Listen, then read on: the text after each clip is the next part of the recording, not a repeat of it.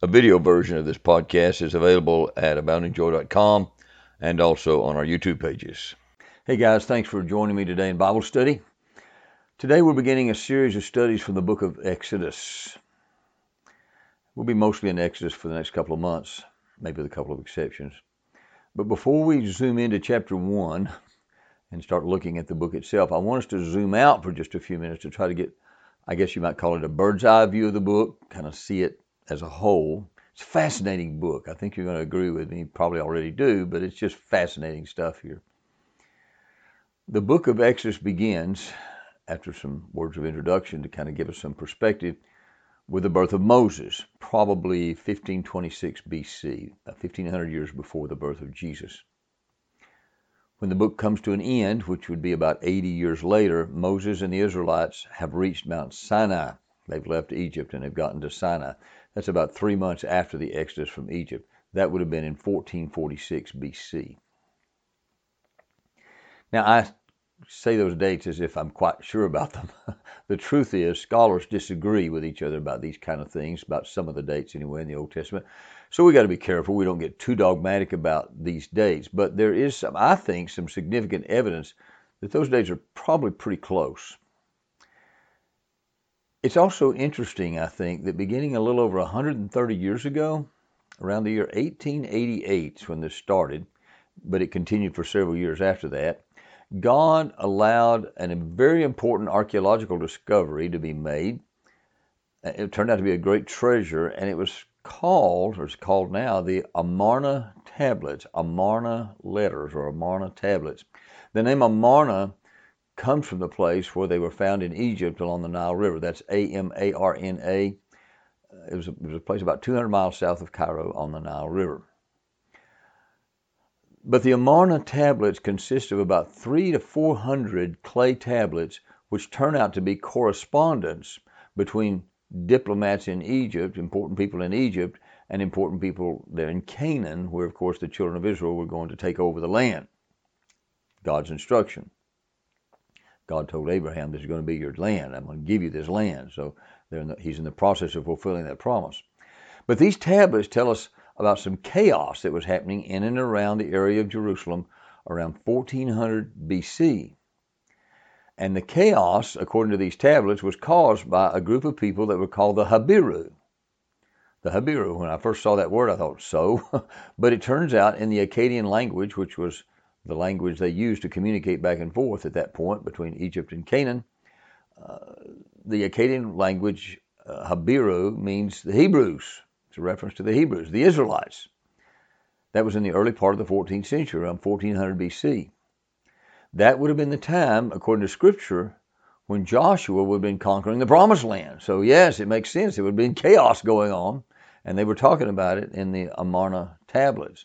And the Amarna tablets, as well as biblical references, I think, helped settle an early date for the Exodus of 1446 BC. I think that's probably a pretty good guess. Now, let me ask you, do you remember how the book of Genesis concludes? You remember what was going on? If you remember, God had supernaturally enabled Joseph to interpret Pharaoh's dreams, and so he was able to help Egypt be preserved, and actually brought great wealth into Egypt during the 7 years of famine when Joseph had been appointed prime minister of Egypt. Eventually, his father, Jacob, and his brothers began to suffer under the famine as well, and without going through the whole story, we did that a few weeks ago, they came down to buy food. Eventually, Joseph reveals himself, and he moves all his family there to Egypt. And the book of Genesis closes with the death of Jacob and his burial back in the cave at Machpelah, where Abraham and Sarah, Isaac and Rebekah, and Leah had already been buried. But finally, we get to the last chapter of Genesis, and it records the death and embalming of Joseph. Of course, he has to be taken back to the Promised Land as well to be buried. He knew eventually they'd be taken back, and when they went back, he wanted them to take his bones with them. Now, we can't be sure of the exact date that we're talking about here at the end of Genesis, but a reasonable guess would be somewhere around 1660 BC. There is some debate about just how long the Israelites actually stayed in Egypt, how long they lived there before God brought them out with Moses in 1446. And when we first start studying this in Scripture, at first glance, sometimes we look at it, wow, this looks like a contradiction in the Bible. That can be our first thought. Now, we know if we believe the Bible is God's Word, there's no contradiction there, right? I mean, it isn't a contradiction. There are times when we look at Scripture and we think we see an error or we think we see a contradiction, but knowing that it's God's Word, we realize this is a signal that I need to do some more digging into God's Word so I can understand this. But here's the problem I'm talking about right now. In Exodus chapter 12, we read this: the time that the people of Israel lived in Egypt was 430 years. At the end of 430 years, on that very day, all the hosts of the Lord went out from the land of Egypt. It's Exodus chapter 12. But there's a problem with that. When we try to make it fit the genealogical information that the Bible gives us, in Chronicles as well as in Exodus, it seems to be way, way too long a period for them to have been in Egypt. But I know that's not really conclusive, because sometimes genealogies in the Bible will skip some generations, but still, it's really hard to make it fit. Not only that, but there's something Paul mentioned in Galatians chapter 3, and when he's referring to this, and he wrote this: now the promises were made to Abraham and to his offspring. It does not say into offsprings, it is plural, referring to many, but referring to one, and to your offspring, singular. And he says that's Christ. He's talking about Jesus. And then he says in verse 17, this is what I mean. The law, which came 430 years afterward, wait a minute, 430 years after what? 430 years after the promises were made to Abraham. See verse 16, the promises were made to Abraham, and then the law, which came 430 years afterward, does not annul a covenant previously ratified by God so as to make the promise void. So Paul seems to be saying that, and of course Paul's inspired by the Holy Spirit, this is all Scripture we're talking about here, that the Exodus occurred 430 years after the promises were made to Abraham. And there were at least a couple of hundred years between the time the promises were made to Abraham and the time when Joseph brought his family down into Egypt. But that time frame seems to fit the details a whole lot better than 430 years total in Egypt. But of course, on the surface, it looks like Paul's contradicting Moses. Now, we know he didn't, but what's going on here? Well, I want to talk about this for a minute, because it turns out to be a really good illustration of how an apparent contradiction in the Bible is not really a contradiction at all. So let me explain what I'm talking about. The Old Testament that we read in English is based on the Hebrew text, of course. The Old Testament was originally written in Hebrew, and there is a specific Hebrew text referred to as the Masoretic text, M-A-S-O-R-E-T-I-C, Masoretic text, that is the basis for our English Bible. It also happens to be the same text that the Jews use when they translate what we call the Old Testament. They call it the Tanakh, T-A-N-A-K-H, but they base it on the Masoretic text as well. Now, here's something interesting. Sometime between 400 and 700 BC, the Samaritans, you remember the Samaritans lived just north of Judea there, they had their own language, and they copied the first 5 books of the Old Testament using their own language, their own alphabet. And today we call that the Samaritan Pentateuch, because the Pentateuch is the word we use for the first 5 books of the Bible, the books of Moses. And it turns out that we have manuscripts of the Samaritan Pentateuch that are actually older than the Masoretic text manuscripts. Isn't that interesting? We have Samaritan Pentateuch manuscripts that date back to 300 years before Jesus was born. Pretty amazing for ancient manuscripts. Also, something else happened in about 300 years before Jesus was born. You may remember that Jews were scattered all over the area around the Mediterranean Sea there, and many of them were able to speak Greek, but not Hebrew. They'd been away from the Promised Land for a long time, and they weren't able to speak Hebrew. And so what they did is they had scholars translate the Hebrew Old Testament into Greek so they could read the Old Testament, they could read their Bible. The truth is there were several different Greek translations of the Old Testament available, but the most famous one is a translation that we call the Septuagint. The Septuagint. It was a translation used in the days of the New Testament by most of the writers of the New Testament. And interestingly, the Samaritan Pentateuch and the Septuagint, which are both translations of the Hebrew text, both of them, remember, are older than the oldest Masoretic text manuscripts we have. They have a slightly different reading of this verse we're looking at in Exodus chapter 12, verse 40. So I want you to look at this screen now. There's a comparison here of the two texts. The Masoretic text is there on the left. The Septuagint and Samaritan Pentateuch text is on the right. And look at the one on the right there. Now the sojourning of the children of Israel and of their fathers, which they sojourned in the land of Canaan and in the land of Egypt, was 430 years. You hear what he's saying there? 430 years that they sojourned in the land of Canaan and in the land of Egypt. Not just in the land of Egypt, in the land of Canaan and in the land of Egypt. And for what it's worth, the Jewish historian Josephus from the first century, he also believed this reading was the correct one. So it seems that it's at least possible that an early scribe copying the early Masoretic text may have omitted those phrases, and of their fathers, and the phrase in the land of Canaan, but that God has providentially provided a way for us to see what the original text said by preserving the Septuagint and the Samaritan Pentateuch. So, once again, it seems that the best way to understand this is that the 430 years would refer to the time between the covenant God made with Abraham, that original promise, and the time they left Egypt. So that means there would have been approximately 215 years of living in Palestine that he's talking about, and then another 215 years living down in Egypt.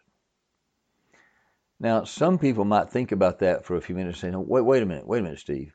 How on earth could the population of the Israelites increase from fewer than 100? Weren't there 70 that went down to Egypt when Joseph was down there? Anyway, from that small number to roughly 2 million of them in the Exodus, if it only took 215 years, the population couldn't have possibly grown that fast, could it? But we think like that because we tend to think in terms of today's birth rates. That's not as unreasonable as you might think at first. We tend to forget, first of all, how many babies they often had in those days just normally.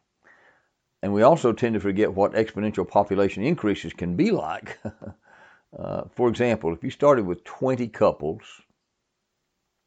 40 people, and each of them had 10 children, and I know that may seem like a lot to us today, but in olden times I don't think that necessarily was a lot. But stay with me here anyway, all the way through here. And let's suppose that each succeeding generation of couples has 10 children too. You'd be surprised how quickly the numbers can get into the millions. For example, after the first generation, you'd have the original 40 plus 200 children, 20 couples, 10 children each, 200 children. In the second generation, you'd have those 240 plus 1,000 children. There'd be those 200 kids, make 100 couples, 10 times 10 children each would be 1,000 children. I'm not going to say that for every generation, but after the third generation, you'd have about 5,000 children. After the fourth generation, 25,000. The fifth generation, roughly 125,000. The sixth generation, you'd have about 600,000 kids. The seventh generation, you'd have about 3 million. It's a lot more feasible than you think. Plus, I think we have to realize that God was doing something supernatural with the children of Israel. He was intent on building a nation while they were in Egypt. So he was doing something supernatural, or at least providential, to cause them to grow rapidly, explosively, to build a nation. And he gives us a couple of hints of that. In Exodus chapter 1, verse 7, we read, "But the people of Israel were fruitful and increased greatly." Not just a little bit, greatly. "They multiplied and grew exceedingly strong, so that the land was filled with them." There's a hint that God was doing something supernatural, and they were having lots and lots of babies. This implies an explosive growth. And then look on down at verse 12. "But the more they were oppressed, the more they multiplied, and the more they spread abroad, and the Egyptians were in dread of the people of Israel." There's also at least a little bit of evidence that Jochebed, Moses' mother, was at least 48 years old when she had Moses. When we try to put the dates and years together, it seems that Moses was born 48 years after her father died, and some scholars say she might have been nearer 70. So there's a possible clue that God was giving the Israelite women some extended childbearing years because he intended to rapidly increase the population of Israel. The point of sharing all this, I know we're maybe getting a little too bogged down in details, is that so-called biblical contradictions always have explanations which we can sometimes find by just digging a little. Sometimes we dig and still can't figure it out, but many, many times we can see why it looks like a contradiction, why it really isn't. Do you remember a man named R.A. Torrey? He was a great Bible teacher, a great preacher, scholar, author, wrote a lot of wonderful books. He lived in the late 19th and early 20th centuries. He died in 1928. But he said one time, he once said in one of his books that when he was a young man, he was confident that he had a list of 1,000 errors and contradictions in the Bible. Now, he could say that because in those days there were skeptics around who seemed to just delight in writing books to debunk the Bible, and then what they tried to do is show all of what they perceived to be errors and contradictions in the Bible. They would write books showing these things, and Torrey had one. He thought, I knew there were 1,000 errors. He said, now I'm an old man. And he said, I've crossed off all those but 7. I've crossed 993 of them off the list. He said, there's still 7 that I just don't understand. It looks like an error. But he said, I'm convinced now, after crossing off the 993 that I thought were errors, that those 7 apparent contradictions are really not a problem with this book. He said, they're a problem with my ability to understand it. So he trusted the Bible. He was a great Bible teacher. That's what we need to do. All right. Now, what I want us to do in the next few minutes is take a quick walk through this book we call Exodus, just from beginning to end, just to kind of get a picture of the overall content of the book. So if you've got your Bible, or if you've got a Bible app on your phone, you may want to open it up and just kind of page through the book with me. It starts out in chapter 1 with an explanation of the rapid increase of the population of Israel in Egypt, causing them to be threatening to the Pharaoh, so he enslaves them to keep them under control. You may remember he also tries to control their exploding population by having the boy babies killed. In chapter 2, we learn about the birth of Moses, probably around 1525 BC, and his adoption by Pharaoh's daughter, who turns out to use Jochebed, Moses' mother, as his wet nurse. We also read about how when he grew up and was a young man, he killed an Egyptian, and he had to flee for his life to Midian, where he was given Zipporah for a wife. And chapter 2 ends with the Israelites crying out for deliverance from their slavery. And God reminds us there, of course, he's very much aware of what's going on. He's heard all their cries. It's not like he doesn't know. He knows, and he's going to handle things. We have to trust him when the going seems rough and we don't understand.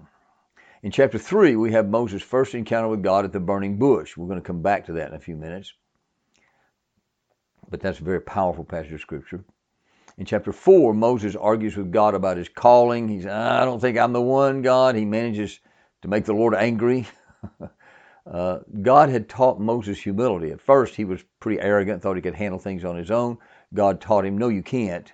And he had thoroughly learned that lesson so much he was falling in the other ditch now, saying, no, God, you got to take somebody else. I can't do this. No.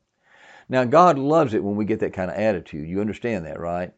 Because when we get the attitude, as long as we don't get unbalanced, Moses got unbalanced, but if we get the attitude that, Lord, I cannot do this, if it's going to happen, you're going to have to do it through me. See, that would have been a good attitude for Moses to have. That's what we need to have. God, I can't do this. I'm too weak. I need you. Do you remember how Paul had to deal with this also in 2 Corinthians chapter 12? You know, he'd given these incredible visions, and he said, lest I be exalted above measure, God gave me a thorn in the flesh to keep me from getting proud and arrogant and exalted above measure. And he said, I asked the Lord, take it away, please take it away. Ask him 3 times. And he said, the Lord said, no, I'm not going to take it away. My grace is sufficient for you, for my strength is made perfect in your weakness, Paul. And so Paul learned to boast in his weakness that the power of Christ may rest upon him. Moses had to learn that lesson too. We all need to learn that lesson. This chapter concludes with Aaron meeting him, and together they explain to the elders of Israel what God's going to do, and at least at first, everyone seems to be excited. Everybody seems to be on board. But beginning in chapter 5, as they begin to confront Pharaoh, and as the release proves to be a lot more difficult than the elders had counted on, the elders begin what's going to be a very familiar process. It's just going to go on and on and on. This process of griping and complaining and blaming Moses for all their problems and moaning and groaning. And he's going to have to deal with that for many, many years. Over the next 6 chapters, we see the supernatural, miraculous confrontation of God, the true God, Jehovah God, against the gods of Egypt. until finally, after the death of the firstborn sons of Egypt, the Exodus begins in chapter 12. Also in chapter 12, God gives them strict instructions for observing the Passover. A lot of things there that point us to Jesus. In chapter 13, they're told how to consecrate and how to redeem the firstborn, how to observe the Feast of Unleavened Bread, which started the day after Passover. Passover was always on the same day of the year. Nisan was the first month of the year. Nisan 14th was Passover. Nisan 15th was the first day of the Feast of Unleavened Bread, day after Passover. Also in chapter 13, God begins to lead them with a pillar of cloud by day and a pillar of fire by night. In chapter 14, we find them miraculously crossing the Red Sea. In chapter 15, we find them celebrating, and God makes the bitter water sweet for them. In chapter 16, we read how God began to provide them manna and quail. In chapter 17, God provides water from a rock.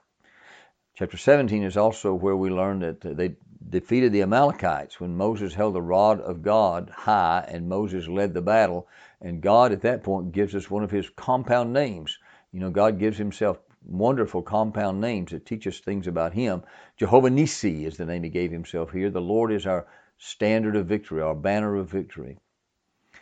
In chapter 18, God used Jethro to help Moses realize you can't do all of this yourself, Moses. You need to learn how to delegate responsibility. So Jethro helped him be a more effective leader. In chapter 19, 3 months after leaving Egypt, they arrive at Mount Sinai. And God speaks to Moses, of course, from this mountain. In chapter 20, Moses receives the 10 Commandments. God gave them to him on Mount Sinai. And after these 10 Commandments, God also gave him a whole lot of other laws in chapters 21, 22, 23, 24. And these laws are going to be fleshed out and increased in the book of Leviticus. And as we read all these laws and see how much Exodus is devoted to these laws that God gives, we begin to realize, and it's very important for us as Christians to realize this, guys. Please make sure you understand this. The laws fall into different groups, different categories. There are different types of laws. I've seen Christians confused and bumfuzzled because they didn't know how to separate the laws into categories. And so somebody came along and tries to do away with God's moral law on the same basis that we've done away with one of God's other laws. Let me explain what I mean. Some of God's laws really are part of his eternal moral law, and they're binding on all of us, all people at all times. I'm talking about things like, you shall have no other gods before me. You shall not kill. You shall not steal. You shall not bear false witness. You shall not commit adultery. You shall not covet. These are all part of God's eternal moral law. But some of the other laws are not that. They're laws that God gave Israel particularly to keep them separated and distinct from other nations. In other words, to keep Israel holy. That's what the word holy means, separated.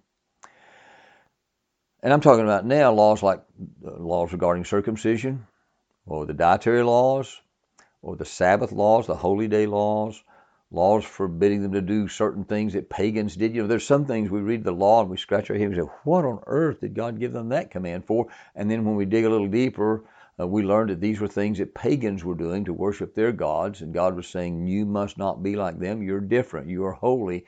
Don't do that stuff. Don't act like them. Some of the laws were laws that were given specifically to point out their need for the atonement for their sins. They needed forgiveness. They needed cleansing. And these are all laws that are picturing Jesus. They're foreshadowing what Jesus is going to do when he comes and dies on the cross hundreds of years later. And here we're talking about laws that relate, for example, to the animal sacrifices or laws that relate to the priesthood. Of course, they're no longer binding on us either. And then some more of the laws God gave them just to keep the nation running smoothly, just kind of like an efficient government. He wanted them to have laws that would work and keep people working and functioning together. Like, for example, there was a law that they had to build a little wall around the edge of their flat roofs. Remember, they had flat roofs so they could go out there and get cool up on the roof. They would sit on the roof. And they had steps on the outside that led up to the roof. And God said, you need a little wall around the edge of that roof because that'll keep people from falling off. It was a hazard. They also had a law that said a creditor could not enter the home of someone who owed him money in order to try to collect that money. He couldn't go into their home to get it. And so Christians who aren't careful to make these distinctions can really get confused when someone tries to put some of God's eternal moral laws in the same category, for example, as the Holiness Code, just to use one example. So it's very important. In Exodus chapters 25 through 31, while Moses is still up on Mount Sinai, God gives Moses one other important thing. He gives him detailed instructions for the construction of the tabernacle and all the items of furniture that were associated with the tabernacle and the priestly garments and how the priests were to be consecrated. In chapter 32, Moses finally comes down from the mountain only to find them worshiping this golden calf. So Moses destroys the calf. Of course, he threw the tablets of the law down and broke them as well. And he grinds up the gold from the calf and makes them drink it. In chapter 33, God gives instructions for the rest of their journey. He promises them that he will be with them. In chapter 34, God gives Moses basically a photocopy of the tablets of the law that Moses has destroyed. God gave him another set of tablets. And when Moses came back down off the mountain, his face was shining with the glory of the Lord. Then finally, to conclude the book of Exodus in chapters 35 through 40, they took offerings from the people. The people were so generous they had to ask them to stop so they could complete the building of the tabernacle according to God's instructions. The book of Exodus comes to an end with the glory of the Lord filling the tabernacle and leading them day by day with the pillar of cloud by day and the pillar of fire by night. So there's kind of a summary of the book. Now, as you read through it, you realize this is a book full of miracles, full of amazing historical events, supernatural events, and full of things that point us to Jesus, who would be born in Bethlehem about 1,500 years later. A lot of pointers to Jesus in Exodus. So before we get into the first 4 chapters of Exodus, I'd like just to take a few more minutes and think about some of the ways this book points us to Jesus. The truth is, guys, we've said this before, I'm just underlining it. It's very important every time we study the Old Testament to think about that. What is God saying here that might be a pointer to Jesus? How is God doing things that might remind us of what he's going to do in the New Testament when Jesus comes? Listen, every time God got ready to reveal more of himself to the world, you know what he would do? He would raise up a man, and he would make promises to his chosen man. And of course, he's God. He's going to fulfill every one of his promises. And in certain ways, each one of these men point us to Jesus, point us to Christ. So, for example, when early men just totally gave themselves up to horrible sin and total depravity, to the point that the earth became just overwhelmed with wickedness and sin, evil, and the time was right for God to show himself as the righteous judge who just cannot ignore sin, he raised up a righteous man, Noah. And when God destroyed the wicked men who had overwhelmed the world, he spared Noah, and he used Noah to continue the human race with new promises that he gave Noah of mercy and grace. Later, you may remember, God raised up faithful Abraham, and he gave Abraham more promises, including the promise that in him all the nations of the earth would be blessed. Later, God raised up Isaac, then he raised up Jacob, then he raised up Joseph. We saw that a few weeks ago. We studied the life of Joseph. But eventually, the children of Israel are in bondage in Egypt. It doesn't look like the world's going to be blessed through them at all. It doesn't look good. It doesn't look like God's keeping his promises. But he is. It's just that his timing and our timing are usually very different. But then God raised up Moses, and God used Moses to remind Israel and all the world the way to blessing. He's also going to remind us through Moses that we all desperately need a Savior. We need forgiveness. We need redemption. And it turns out to be extremely amazing how God worked things into the life of Moses that remind us of Jesus. Jesus is going to come 1,400 years later, over 1,400 years later, and it's just amazing. If you do a search on the internet, you can probably find some of these similarities between Moses and Jesus, but here are some that I found I'm just going to share with you very quickly. Here, let's just work through this. I'll put them up here on the screen so you can see them with your eyes as I read through them. So here's the first one. Moses. At the birth of Moses, Israel was very low and was ruled over by Egypt. At the birth of Jesus, Israel was very low, was ruled over by Rome. At the birth of Moses, Pharaoh ordered all baby boys to be killed. At the birth of Jesus, Herod ordered all baby boys to be killed. Moses was hidden in Egypt for a time from Pharaoh. He had to stay away from his people until the Pharaoh who wanted to kill him died. Jesus was hidden in Egypt. If you remember, Joseph had to take Mary and baby Jesus to Egypt for a time, hidden from Herod. He had to stay away from his people until Herod, who wanted to kill him, had died. Moses was named because he was drawn out of the water. Remember that? Well, Jesus was drawn up out of the water also to begin his ministry. Moses was raised by a man who was not his biological father. Jesus was raised by a man who was not his biological father, Joseph. After being rejected, Moses took a wife, Zipporah, from outside Israel. After being rejected, Jesus took a wife, the church, from outside Israel. Moses had compassion on his enslaved people. Jesus had compassion on his enslaved people. Moses befriended women at a well, giving them water for their animals. Jesus befriended a woman at a well, giving her living water.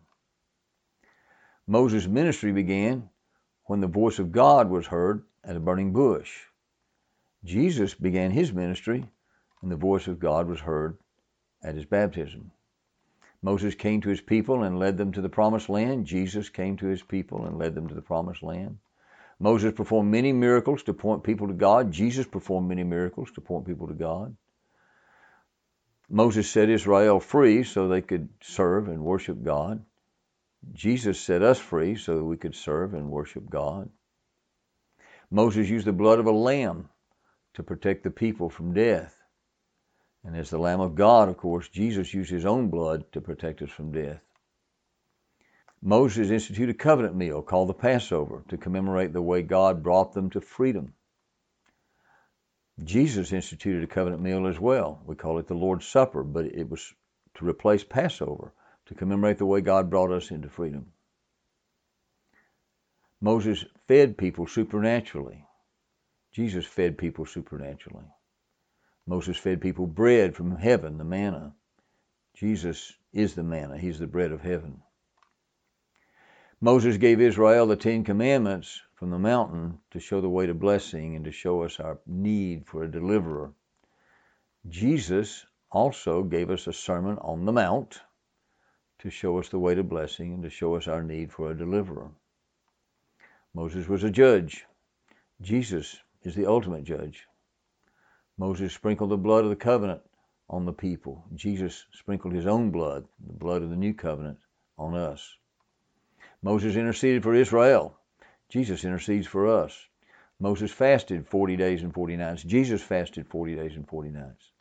Moses' face shone with the glory of God. Jesus' face shone with the glory of God at the Transfiguration, remember? Moses instructed people on how to worship God. Jesus instructed people on how to worship God. The people Moses came to rescue often complained and rejected him. The people Jesus came to rescue complained and rejected him. Moses chose 12 men to go and bring back fruit. Jesus chose 12 men to go and bring back fruit. Moses was a shepherd of God's people. Jesus is the great shepherd of God's people. Isn't that amazing? I mean, we could probably go on and on and on if we kept studying and digging, but this is kind of a brief overview of some of the ways that Moses, as a man, points us to Jesus. And here are a few other things we read about in Exodus that point us to Jesus. When God brought them out of slavery, he led them through the Red Sea. Remember that? Well, when Jesus brings us out of slavery, he leads us through baptism. In Exodus, life-giving water came from a rock. Jesus, who is our rock, gives us rivers of living water, the Holy Spirit. In Exodus, we learn about the tabernacle, which had an outer court, an inner holy place, and a most holy place, where God dwelt. In the New Testament, we learn that we have an outer body, an inner soul, and a heart or spirit where God dwells when we trust Jesus. Moses knew that blood must be applied to the mercy seat. But only the high priest could go inside the veil once a year on the Day of Atonement. Jesus, of course, applied his own blood to the mercy seat and tore the veil in two from top to bottom so we can enter the presence of God any time, not just one man one time a year. In Exodus, high priests were appointed to make atonement for sin. In the New Testament, Jesus is our great high priest who makes atonement for sin. In Exodus, there was only one entrance to the most holy place and the presence of God. It was through the veil that separated the most holy place from the holy place. In the New Testament, we learn that there's only one entrance to the Father, and that's through the veil, which is the body of Jesus. In the Exodus, before men could come to God, a sacrifice had to be made at the bronze altar, just outside the entrance to the tabernacle. And in the New Testament, before we can come to God, the sacrifice of Jesus himself had to be made at the cross, just outside the gates of the city. The water of the bronze laver in Exodus was used for cleansing. In the New Testament, Jesus cleanses us with the washing of water by the Word.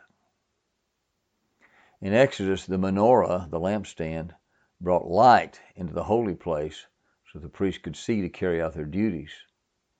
In the New Testament, Jesus is our light. He illumines our minds so that we can carry out our duties. In Exodus, the table of the showbread pointed to God as provider. In the New Testament, Jesus is the bread of life, and our spiritual provider. In Exodus, the altar of incense caused an aroma of incense to cover the mercy seat, which was the presence of God. In the New Testament, it's our prayers that go into the throne room of God. The incense is a type of our prayers as Christians. Now, that may seem like a lot of pointers to Jesus to you, and maybe your eyes are kind of glazing over, but I'm pretty sure, like I said, if we looked at the details of Exodus even more, we could find more things there that would point us to Jesus. So again, it turns out that the entire Old Testament is like a bright, shining neon sign flashing Jesus, Jesus, Jesus, pointing us to Jesus. And it shines brightly through the Old Testament, but nowhere does it shine more brightly or point more clearly than in Exodus. It's just such a powerful book. Now, with that overview of this incredible book, I want us to zoom in on chapter 1 and begin a little closer study. First, we see the names of the sons of Jacob who went down to Egypt to be with Joseph, who was already there. Verse 1, these are the names of the sons of Israel who came to Egypt with Jacob, each with his household: Reuben, Simeon, Levi, Judah, Issachar, Zebulun, Benjamin, Dan and Naphtali, Gad and Asher. All the descendants of Jacob were 70 persons. Joseph was already in Egypt. Then Joseph died, and all his brothers, and all that generation.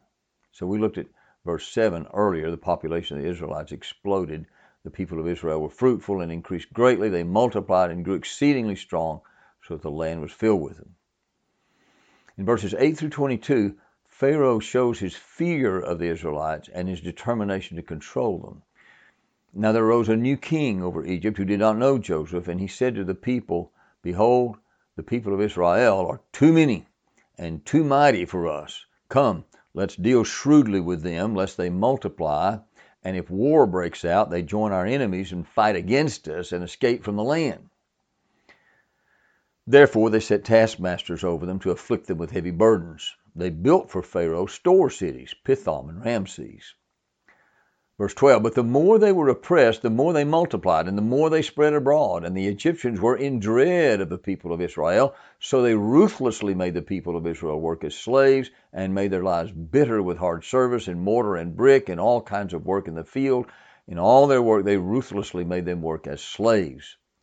Verse 15, then the king of Egypt said to the Hebrew midwives, one of whom was named Shiphrah, and the other Puah. By the way, there were certainly more midwives than only these two. Most scholars believe these two women were the head midwives. When you serve as a midwife to the Hebrew women and see them on the birth stool, if it's a son, you shall kill him. But if it's a daughter, she shall live. But the midwives feared God and did not do as the king of Egypt commanded them, but let the male children live. Verse 18, so the king of Egypt called the midwives and said to them, why have you done this? Let the male children live. And the midwife said to Pharaoh, because the Hebrew women are not like the Egyptian women. They're vigorous, and they give birth before the midwife gets to them. So God dealt well with the midwives, and the people multiplied and grew very strong. And because the midwives feared God, he gave them families.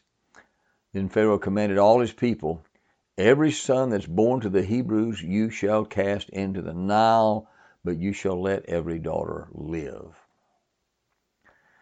Chapter 2 tells us of the birth of Moses and his being placed in a basket and floated down the Nile River. In verse 5 and 6, we find Pharaoh's daughter finding Moses, and it's almost like God just pinched Moses at the right moment, and he cries out, and Pharaoh's daughter hears this baby's cry, and her heart goes out to him. So in verses 7 through 10, Moses' sister Miriam offers to find Pharaoh's daughter a wet nurse for the baby. She wants to keep the baby, and she says, sure, if you know where there's a woman who can nurse him, go get her. So Pharaoh's daughter winds up paying money to Jochebed, Moses' mother, to nurse Jochebed's own child. Eventually, Pharaoh's daughter takes him back, and she names him Moses because she drew him out of the water. Now let's look at verse 11 in chapter 2. Several years have passed. Moses is a young man now.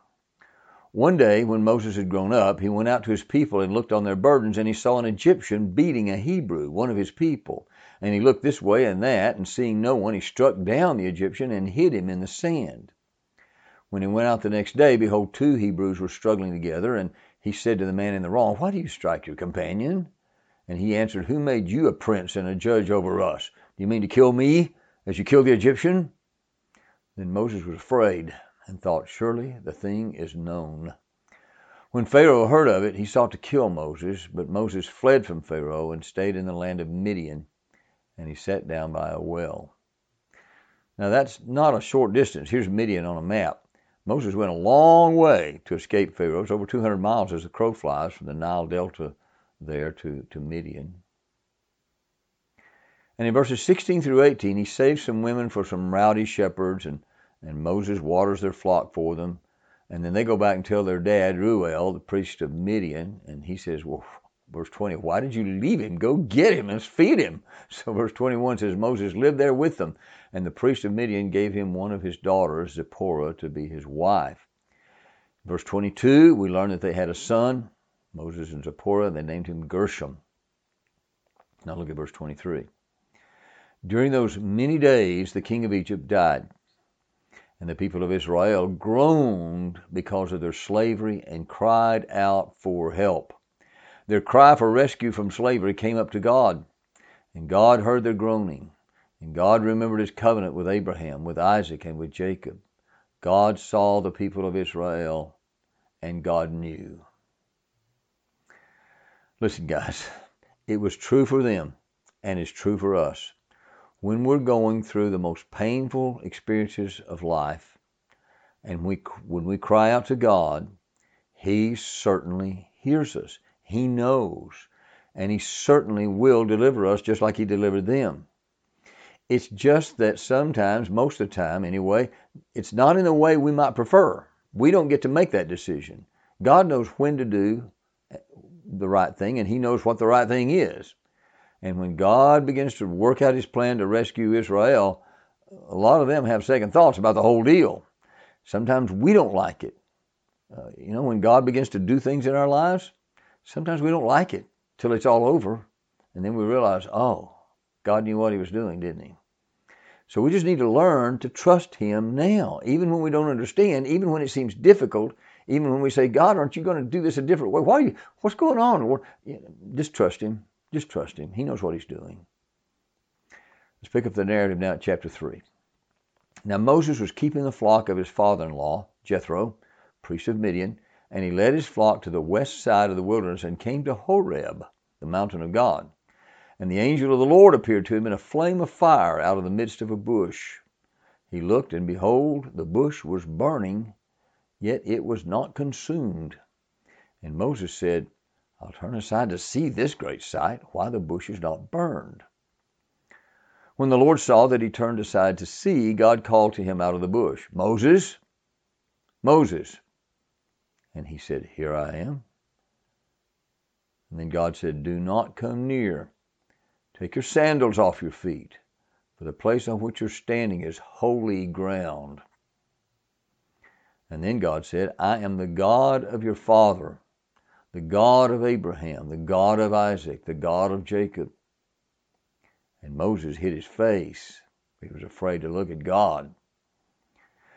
Then the Lord said, I've surely seen the affliction of my people who are in Egypt, and I've heard their cry because of their taskmasters. I know their sufferings, and I've come down to deliver them out of the hand of the Egyptians and to bring them up out of that land to a good and broad land, a land flowing with milk and honey, to the place of the Canaanites, the Hittites, the Amorites, the Perizzites, the Hivites, the Jebusites, the Mosquitobites. I heard Brother Holly do that one time. I thought it sounded cool. Verse 9, and now behold, the cry of the people of Israel has come to me, and I've also seen the oppression with which the Egyptians oppress them. Come, I'll send you to Pharaoh, that you may bring my people, the children of Israel, out of Egypt. Verse 11, but Moses said to God, who am I, that I should go to Pharaoh and bring the children of Israel out of Egypt? He said, but I will be with you, and this shall be a sign for you that I've sent you. When you brought the people out of Egypt, you shall serve God on this mountain. Isn't that an interesting sign, by the way? God's basically saying, you'll know it was me, and you'll know it was my will when you've done it. So Moses, you're going to just trust me. I'll take care of the promises. It's kind of like maybe today if we were to ask God for a sign, and God would say, sure, I'll give you a sign. When you've done what I'm commanding you to do, and you finally get to the resurrection, you'll see it was me. Verse 13, then Moses said to God, if I come to the people of Israel and say to them, the God of your fathers has sent me to you, and they ask me, what's his name? What shall I say to them? God said to Moses, I am who I am. And he said, say this to the people of Israel, I am has sent me to you. God also said to Moses, say this to the people of Israel, the Lord. And every time you see in the Old Testament the word Lord in all uppercase letters, uppercase L-O-R-D, what it's doing is translating the Hebrew word Yahweh, which is essentially the same as he had said in verse 14, I am Yahweh. In the 16th century A.D., when William Tyndale gave us his English translation of the Bible, he was the first one to transliterate that into the English word that we use today, Jehovah. You've probably heard God called Jehovah. William Tyndale is the one that came up with that transliteration. It's better transliterated Yahweh, so nowadays you will often hear the word Yahweh to describe this Hebrew word. But that's where the word Jehovah came from. Yahweh, the God of your fathers, the God of Abraham, the God of Isaac, the God of Jacob, has sent me to you. This is my name forever, and thus I'm to be remembered throughout all generations. So God says, my name is Yahweh.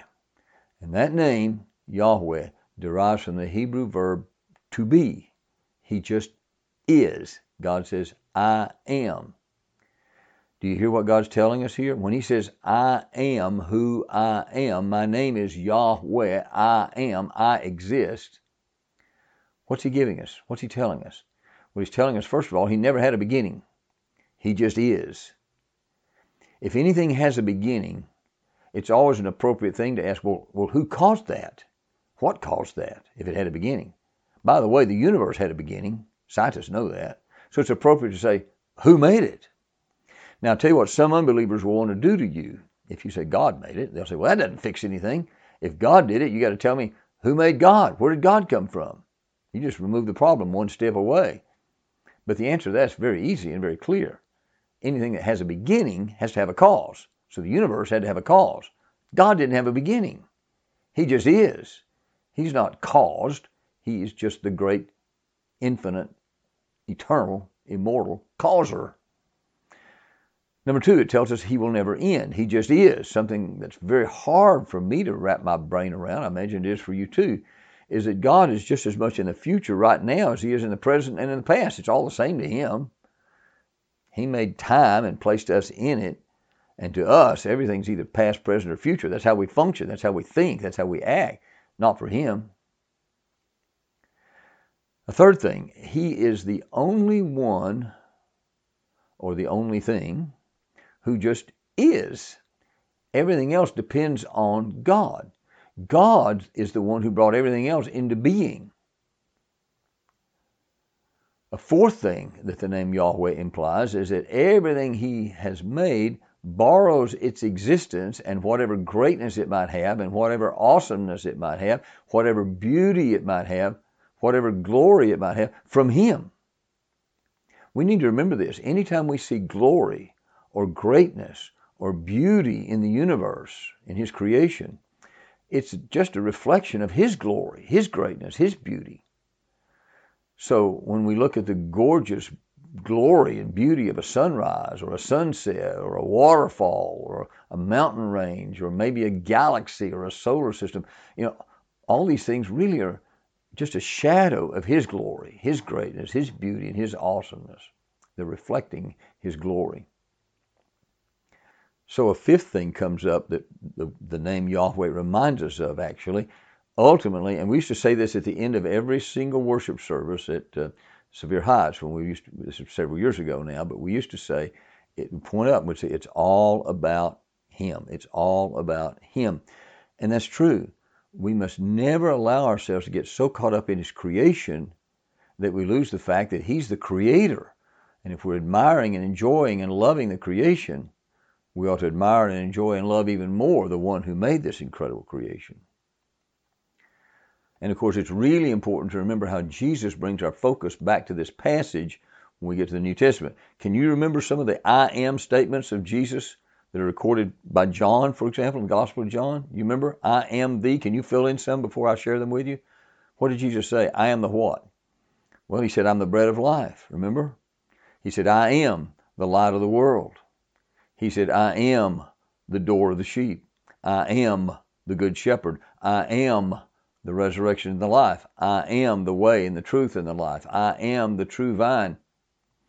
And then there are many other I am statements. You remember when he came to the disciples walking in the water in John chapter 6, and they were terrified?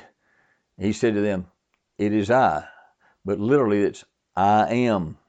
I am. Do not be afraid. He's reminding them that he's the great I am of Exodus 3. A little bit later, in John chapter 8, he said, I told you would die in your sins, for unless you believe that I am. Most of our translations say I am he, but it's literally I am. You'll die in your sins. We need to realize he's Jehovah. He's eternal Yahweh God. Also in John chapter 8, Jesus said to them, when you've lifted up the Son of Man, he's talking about his crucifixion, then you will know that I am. There it is again. I am he is the way it's translated, but it literally is I am. And that I do nothing on my own authority, but speak just as the Father taught me. Again in John 8, Jesus said to them, truly, truly, I say to you, listen to this, before Abraham was, I am. Awesome statement of his deity. He's the one speaking to Moses here at the burning bush, and he existed before Abraham did. He's eternal. Look at this in John 18 when they came to arrest Jesus. So Judas, having procured a band of soldiers and some officers from the chief priests and the Pharisees, went there with lanterns and torches and weapons. Then Jesus, knowing all that would happen to him, came forward and said to them, whom do you seek? And they answered him, Jesus of Nazareth. Jesus said to them, here it is again, I am. Now it's usually translated again, I am he. But literally it's just plain I am. And look what happened. Judas, who betrayed him, was standing with them. When Jesus said to them, I am, they drew back and fell to the ground. Why did they fall down? He's God. They're standing in the presence of God. He's the great I am. And his presence and his confession is overwhelming them. He's Yahweh.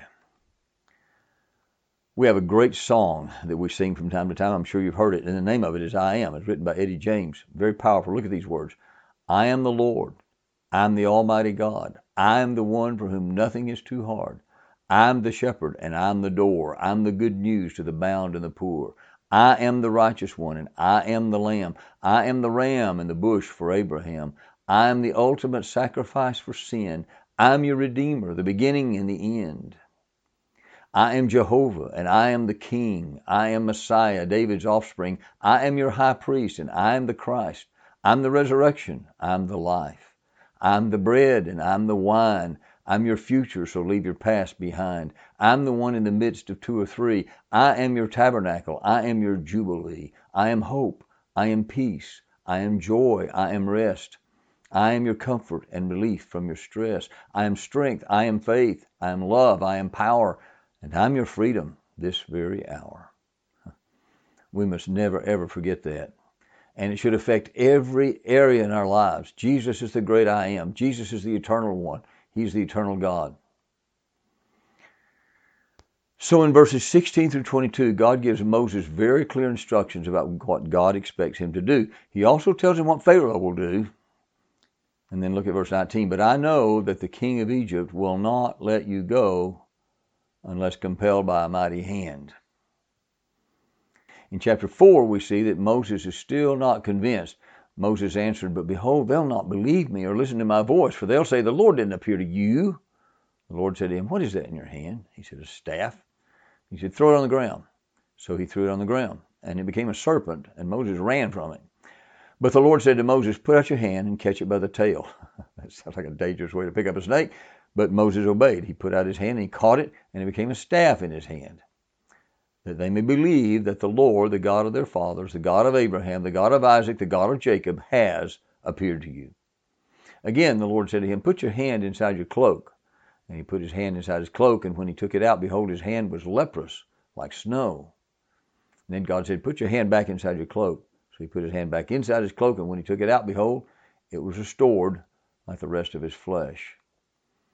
If they will not believe you, God said, or listen to the first sign, they may believe the latter sign. If they will not believe even these two signs or listen to your voice, you shall take some water from the Nile, pour it on the dry ground, and the water that you shall take from the Nile will become blood on the dry ground. So God gives him 3 supernatural, miraculous signs that he can use to demonstrate to the people that God is obviously the one doing all this. It's not just a plain man, Moses. It's God working through Moses. But Moses is still not convinced. He just doesn't want to do this, and he's beginning to get pretty obnoxious. But Moses said to the Lord, oh, my Lord, I'm not eloquent, either in the past or since you've spoken to your servant. I'm slow of speech and of tongue. Then the Lord said to him, who has made man's mouth? Who makes him mute or deaf or seeing or blind? Is it not I, the Lord? Now therefore go, and I will be with your mouth and teach you what you shall speak. So God says, look, who made your mouth anyway? I did. I made your mouth. I know how to use your mouth. You just need to trust me. But Moses is still not convinced. He's still being obnoxious. But he said, oh, my Lord, please send someone else, not me. I'm happy. I'm content. I like the way my life is right now. Get somebody else to do this.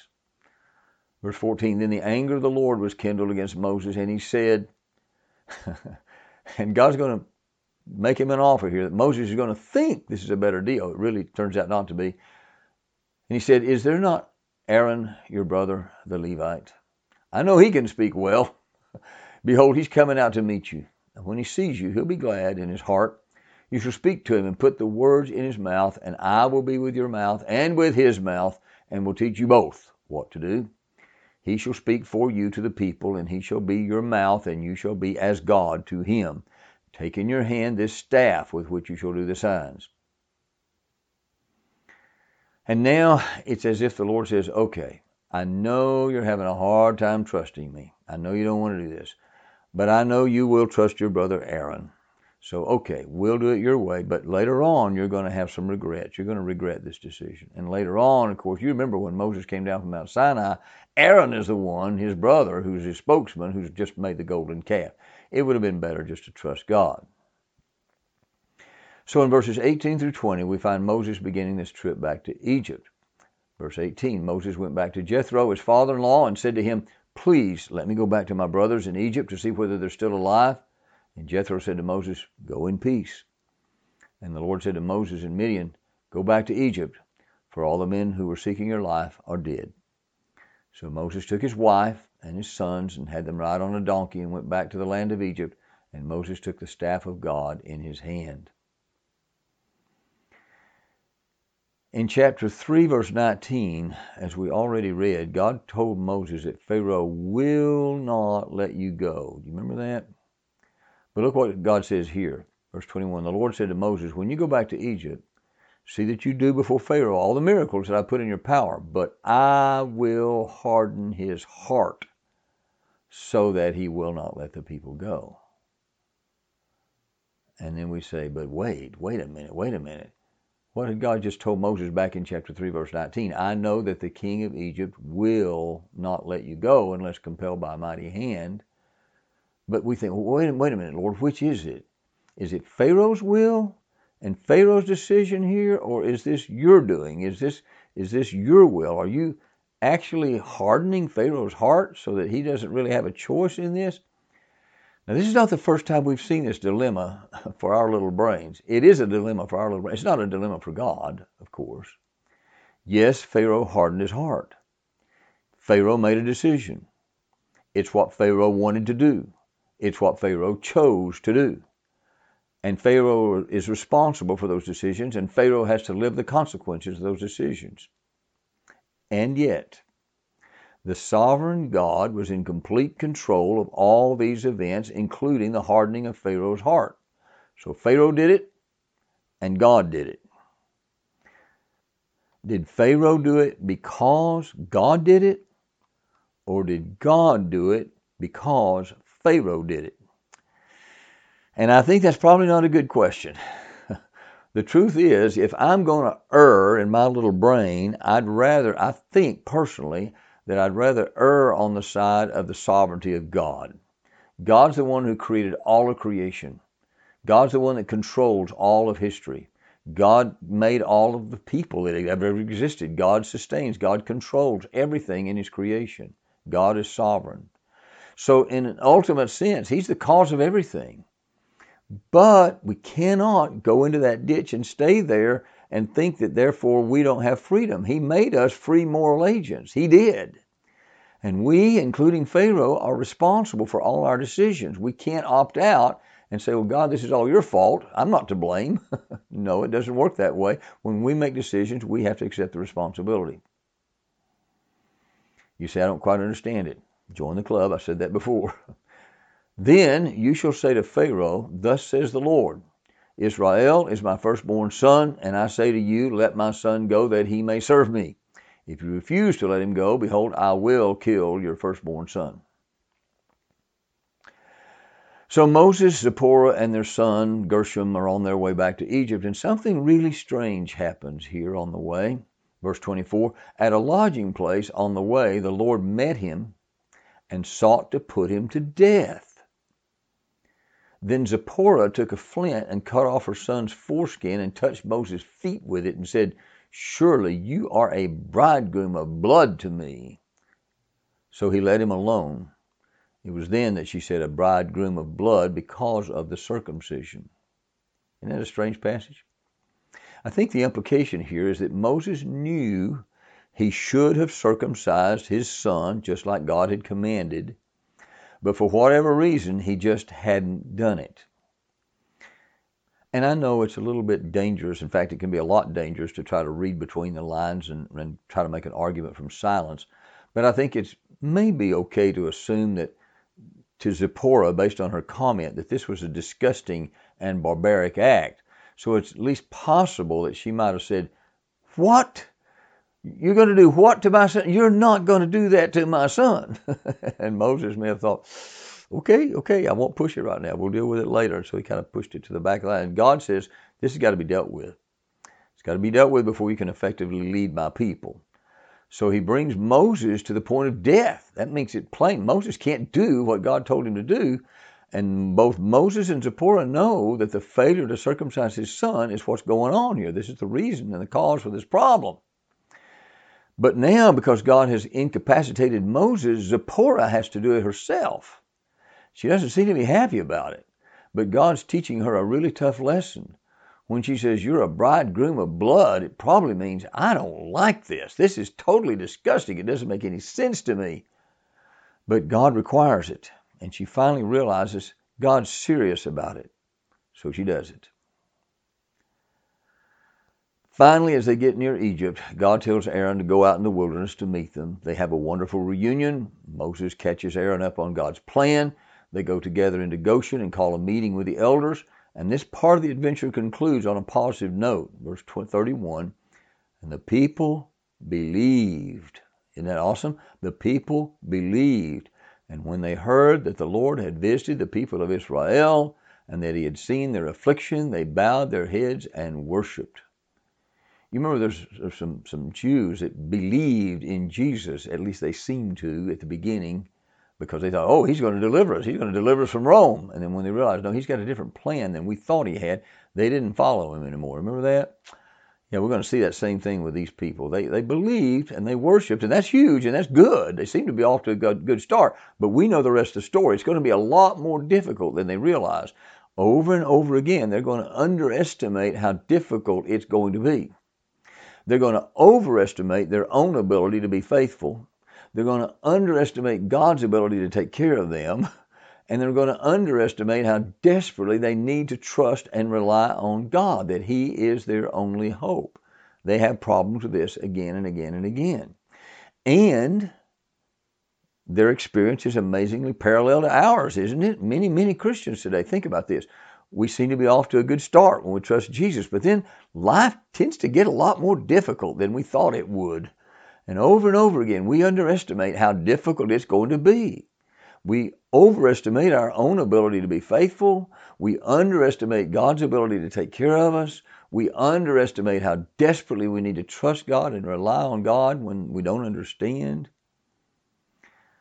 But as we know, in spite of their inconsistency, and in spite of our inconsistency, in spite of their unfaithfulness, and in spite of our unfaithfulness, God is faithful. He always does exactly what he says he will do. He did that in the day of Moses. He does the same thing today. He was faithful then. He's faithful now. And he always will be. He's God. We can trust him. We can depend on him. Let's pray. Father, thank you for this incredible book of Exodus. And thank you for these first 4 chapters that we've been focusing on today. Thank you for the way you worked through Moses, and thank you for the way in all of this book you point us so clearly to our Lord Jesus. Thank you for the example of Moses. Thank you for the example of the people who thought they believed and who thought they were getting it right, and yet over and over they start complaining and griping and whining and not really trusting you, not believing you, even though they thought they did. And Lord, we realize we can fall into the same kind of traps, and we don't want to do that. We want to keep our focus on you. And Lord, even when we don't understand what's going on around us, even when we don't understand our situation, even when we don't understand the pain and the difficulty, we just are determined by your grace, by your mercy, with your strength, to trust you. You're our hope, Lord. You're our only hope. We want to keep our eyes on you. So thank you for what you're teaching us here. We give you glory. We want you to get all the glory, not us, Lord. All the glory belongs to you. In Jesus' name, amen.